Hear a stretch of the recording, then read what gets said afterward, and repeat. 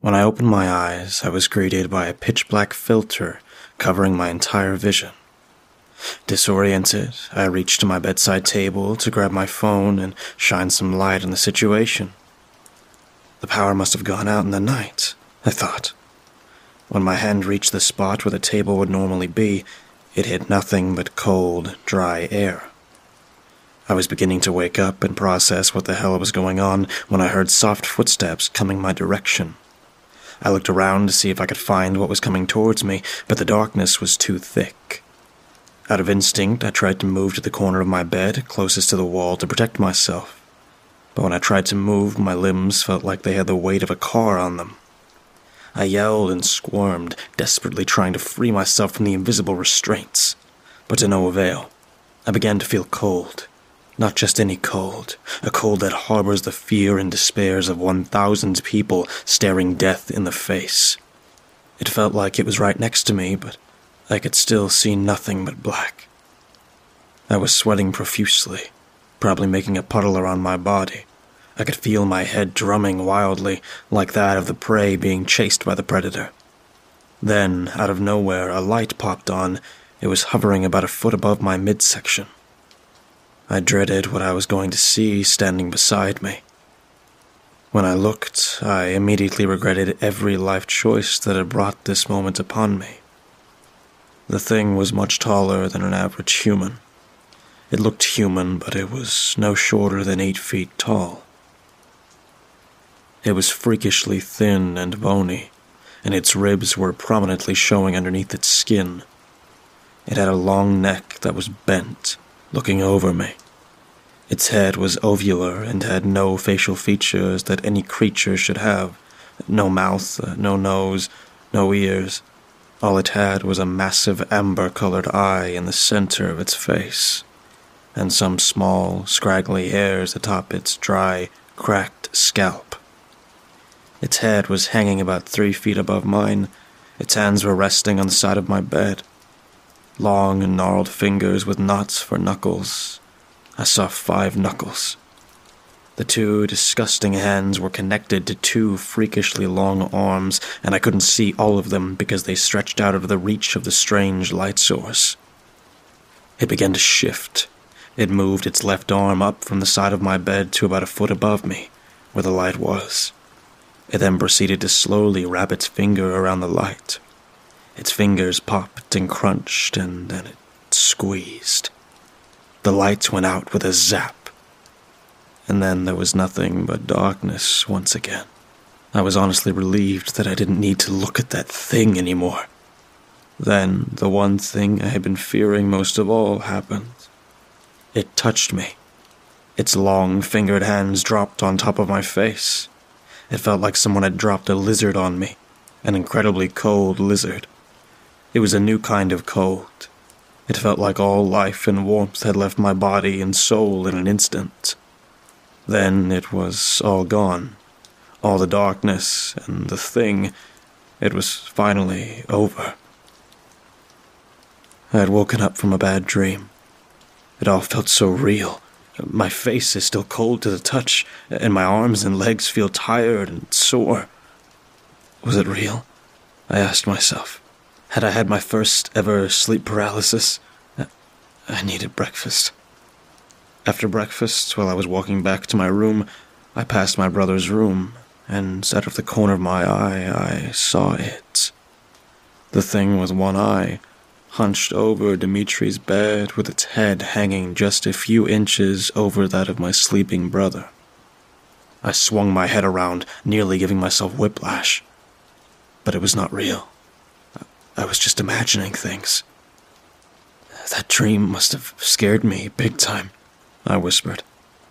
After that encounter, I quickly got to my room and shut and locked the door. I didn't know what I was locking behind the door. I decided I need to get my mind off of that dream.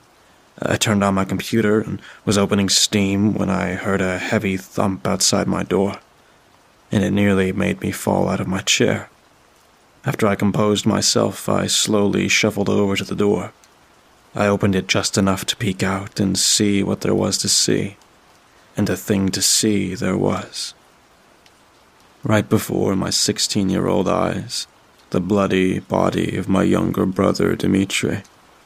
I swung the door open and screamed for my mom to come help him, but she didn't respond. I screamed again, nearly bursting a lung in the process. I need to call an ambulance, I thought. I scrambled back to my room and grabbed my phone and dialed 911. It rang once, twice, 3 times. Then it picked up. I quickly scrambled out. Come quick. My brother is hurt bad and he needs an ambulance. I don't know what happened. My address is... I was cut off by a voice. It was slow, raspy, and shaky. It said, "The blinking man is here. Let the eye take control." Then there was a shriek on the other line. The scream was inhuman. It was incredibly high-pitched and crackly. I threw the phone away from me and it hit the wall with a smack. It was probably broken, not the best move on my part. I scrambled back to Dmitri and put my head to his chest. He was dead. What kind of person could have done this? 3 deep gashes in his stomach. He was only 12. My eyes started to tear up. Then I burst out sobbing uncontrollably into my brother's hair. "Dmitri," I told him, shakily. "I'll find who did this to you." I sniffled. "And I'll kill them." I continued sobbing beside him for what felt like half an hour. After I was finished, I stood up and went to the kitchen to get a knife and see if his killer was still inside the house. When I got into the dining room, the lights were off and the curtains were drawn. Confused, I turned the corner into the kitchen, and then I saw a creature. It was crouched behind the oven, staring at me. It was the monster from my dream. We locked eyes. I didn't know what to think. Should I run? Should I try to kill it? But before I could decide, it stood up to become its full, huge height. I hadn't noticed this in the dream, but its skin almost looked scaly. In its fingers it sharpened tips that looked like they could cut steel. Its arms were almost longer than it was. It started to move its arms towards me. I was frozen with fear, staring into its huge amber eye. Its arms reached out for me, getting closer and closer. It gently grabbed my arms and picked me up. It brought me towards its head. I could feel the cold more intensely than when it touched my face. As I got closer and closer to the eye, I started to feel intense sadness. This was the thing that killed my brother, and probably my mom. I squeezed the knife that I didn't know I had in my hand. Once I was close enough to its head, I was going to stab it. I was within swinging range now, and right as I was raising the weapon, the thing, faster than I thought possible, dropped one of my arms and swung its razor-sharp fingers at my arm holding the knife and sliced it clean off. I fell, hot, searing pain in my right arm. I hit the ground hard and it knocked me unconscious. When I came to, the thing's head was inches above mine, but I couldn't scream or move or do anything. All I could do was stare into that big, beautiful eye. I woke up in a hospital bed after being unconscious for who knows how long. The people there told me that the dispatcher had received my call, but it was cutting out, then it ended. And he sent a squad car to check it out. I had been found bleeding on the kitchen floor with my arm missing and a knife beside me. They also said they found Dmitri on my doorway with the 3 deep gashes, and my mom nowhere to be found. They immediately got suspicious of me. They asked me a bunch of questions. What happened? Why was Dmitri dead? Had I cut my arm off? And things along those lines. I told them what I knew. A large creature with a single eye on its face had killed Dmitri, and then, when I tried to kill it with that knife, it had chopped my arm off. The last thing I remembered was its face just a few inches above mine. Of course, they didn't believe me and assumed I had been on drugs. and then killed my brother and mom. But after finding nothing in my system, they lowered their suspicion. They discharged me a few days later and asked me if I had any relatives or other family members. I told them where my aunt and uncle lived, and they took me to live with them. It's been a few years since the whole ordeal, and it has all but left my mind. I'm constantly having that same dream of the blinking man, and I see him for a split second out of the corner of my eye every once in a while. But recently I've noticed the image of it has been lasting longer, and it's been getting closer. Last night I woke up in the middle of the night and saw the thing crouching at the foot of my bed. My heart skipped several beats and I nearly fainted, but I shut my eyes hard, then opened them, and it was gone. I have no idea what's going on, but I know it's going to end badly. So I'm getting this story out before the blinking man inevitably kills me like he did Dimitri. I can only hope that it spares the rest of my family, and that no one else ever has the misfortune of getting put on its radar. I see it now, and it's getting closer. Goodbye.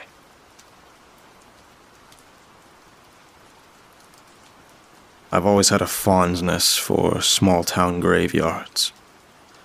There's something so peaceful about them, about their remoteness and their muteness, about the way the moon and stars watch over them, about the whispering of the wind and of the far-off birds. Maybe that's why I'm relieved that my truck died in front of one.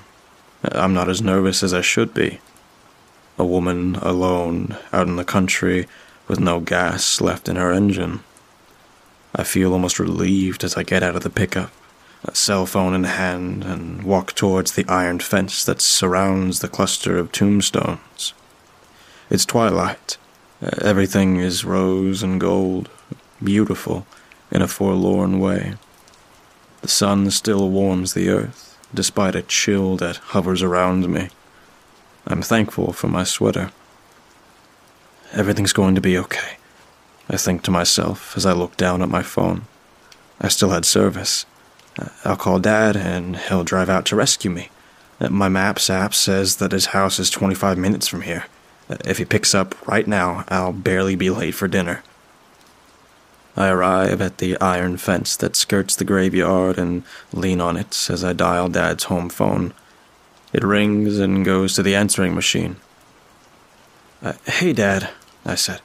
You're probably working in the garage, like you said, but I'm on my way to your new place, and I was stupid and forgot gas, so I'm stranded. Please call me when you get this. I'm going to try your cell phone. I love you. Bye. Dad's cell doesn't pick up. It goes straight to voicemail. I sigh. This isn't unusual. My dad hates using technology. Moving out to the country was a smart move for a hermit like him. He'll be happy here. With Dad not picking up his phone, though, I'll need to make another plan. The town this graveyard belongs to, the town I passed about 20 minutes back, is probably a good hour on foot, perhaps more. I've definitely been speeding on these back roads. Dad's house, on the other hand, might be a further walk, and I'm not sure if my phone's battery will last that long. It's about 40%. I'll need my phone on to look at directions. I shiver. It's getting a little colder and a little darker, and now I'm feeling worried. I decide to spam Dad's landline until he picks up. As the phone rings again and again, I meander over to the entrance of the graveyard. The gate's unlocked and ajar. I wander in and start inching my way down a row of headstones. Dad still isn't picking up. I half expected this, since he always works with earplugs in, and had mentioned that he was going to be drilling today in the garage. Finally, I reach the end of the row. There's a fresh mound with a simple wooden cross. No flowers.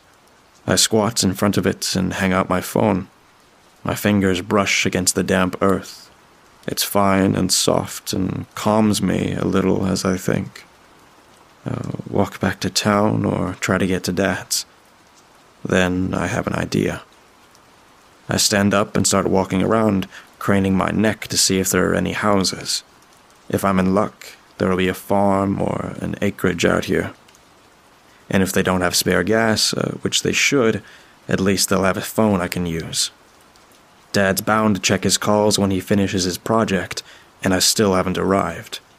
In the deepening gloom, it's hard to make out any definitive shapes on the horizon, but finally, I spot a building just a few miles to the east. It's small, but it's definitely a house. I breathe a sigh of relief and pocket my phone. Just as I turn to make my way towards the entrance, I hear a high-pitched noise and freeze. It's coming from the corner of the graveyard opposite me, and it sounds like whistling.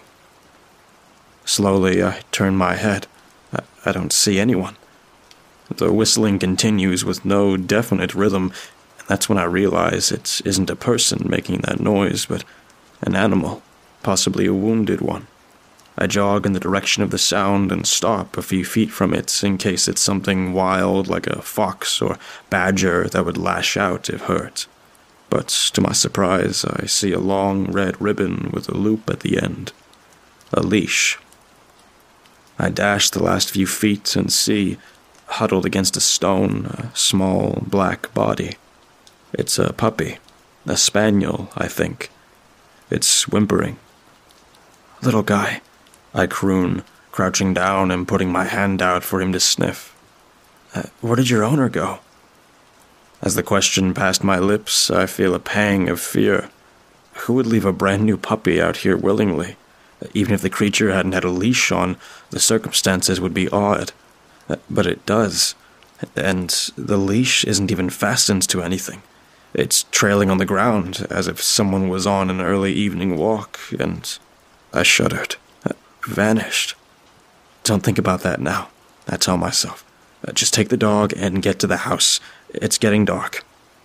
I scoop the little guy up. He doesn't protest much. I decide to carry him with me instead of leaving him in the truck, since he weighs almost nothing at all.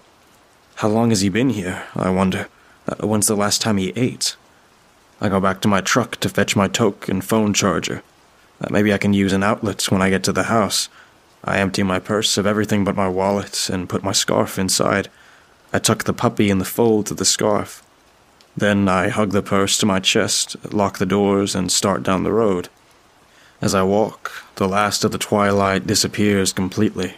It becomes dark quickly.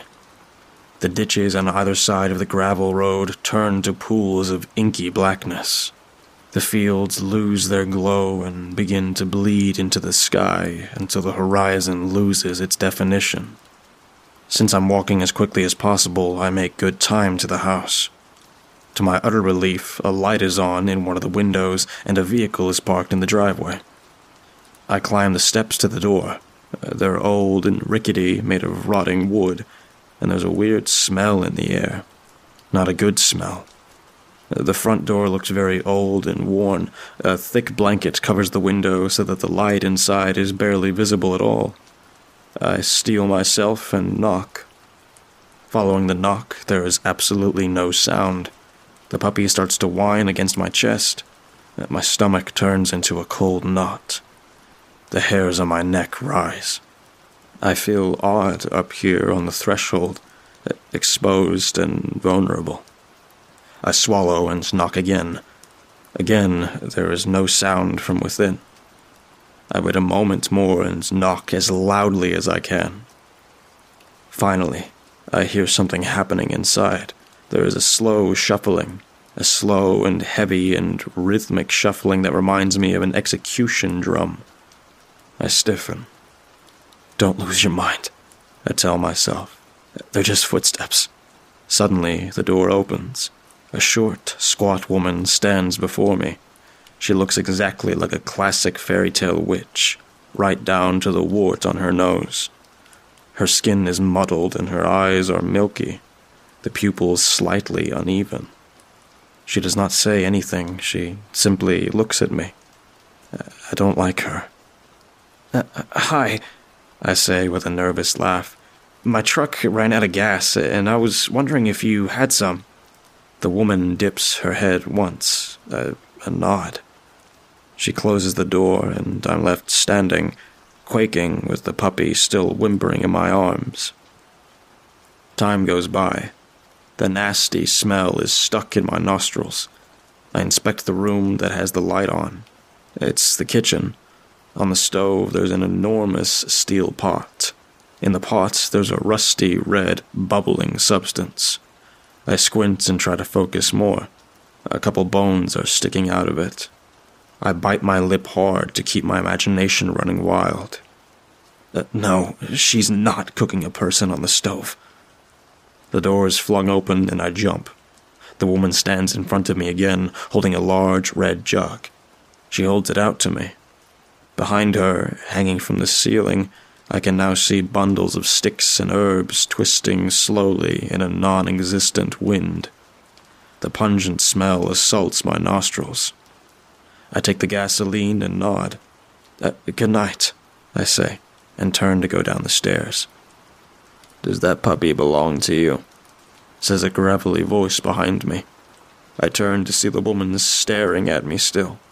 She hasn't closed the door. Her milky eyes are sharp. I pause. Something about her tone, her stare, makes my flesh crawl. Yes, I lie. Then I turn and speed walk down the drive. I turn around to look back at the house when I reach the road. The woman still stands in the open doorway, a sickly yellow light flickering behind her, as if some nearby room is filled with candles. I stare back at her. At last, she closes the door. I get onto the road and walk hurriedly until her house is a good distance behind me. Then I run the rest of the way to my truck, heart pounding. Thank God for the gasoline. In no time, me and the puppy are hurtling down the road. My phone is at 30% now, but it guides me to my dad's house just fine with battery to spare. Dad's new house is nice. The light in the garage is on, but when I walk by it on the way to the front door, I hear no drill. Odd. I pull out my phone and there are 3 missed calls, all from Dad's cell. I get to the door and notice there is a note taped to it. Dear Jean, I might be back a little later than 7. Took the new puppy for a walk. You're going to love him. Hugs, Dad. It takes a minute for the words to register after I read them. Then I whip out my phone and look at the missed calls. 4 of them now, all Dad. I dial him back immediately. The phone rings twice, then picks up. Nobody says hello, and there's a weird sort of interference in the background. Hello? Hello, Dad? I breathe. No response. Dad! Dad! I say loudly. Are you okay? I wait. The weird sound goes on. A continuous, bubbling sound, like soup simmering on a stove. I only used his heart and ribs, says a thick, phlegmy voice on the other end. I burned the rest. Then the call drops. Lying here on my deathbed, and only 1 month to live, I've decided to spill my piece I've discovered about the universe. While some believe that it all started with a bang, and others think a god started it over the course of days, it is sort of a mix of the two. I learned this during an interview with a woman high atop Everest in 1951, 2 years before the first recorded person to reach it. Almost 70 years have passed since I started that climb. I still remember the freezing cold winds almost pushing me off the ledge as I clung to the hardened, pure, white ice that covered it. I was doing the impossible at 23 years old, and I didn't think I could make it. It took weeks, months, maybe a year. I lost track of time, honestly. All I remember is that cold and almost passing out once I reached the top. When I did reach the top, I didn't see a thing. Maybe it was because of the snow blowing in my face, or maybe it was the lack of oxygen getting to me. But I laid on my back and panted, letting out loud laughs between my catching of breaths. That was until I heard the loud creaking of an old wooden door and a woman's voice speaking up. "It's quite cold out here, don't you think?" the voice asked. I immediately jumped up from my spot, startled, almost falling off the edge as I turned to face the voice as the sound of crunching snow approached me. "Who are you?" I asked, as I made out a form and finally saw her features. She was a tan woman with long black hair. She was dressed in a jacket and pants with a dark shirt underneath. "I don't have a name, but I can welcome you inside," she said plainly, as she pointed what I could now make out as a large mansion with the yellow glow of lights shining through the strong winds. I, of course, welcomed it, nodding and quickly rushing to get inside. As I got closer, I could make out more and more of the building. It was made purely out of stone, almost like a castle, but how did it get built? How was anyone supposed to make it up here with the dangerous terrain with all the supplies? Those were the questions racing through my mind as I entered the manor. Warmth. That was what I felt as the large wooden door slammed shut behind me. The smell of burning campfire wood filled my bright red nose as I looked around the extremely large house. It was running like it would in this city, with electricity, with lights, with everything. "How did you make this? There was supposed to be nothing up here," I stammered out. "Well, I figured before I was creating things, I would create myself a piece of paradise," she spoke calmly, reaching out her hand towards a large opening where a table sat. "Come, let's chat. I haven't ever spoken to one of my own creations before. As long as you do not tell, we can speak," she said with a smile. I cautiously walked to the table and sat down, waiting for her to do the same before uttering out another sound. Although she had claimed to create things which seemed absurd, how could one argue with someone that owned a castle on top of the unexplored?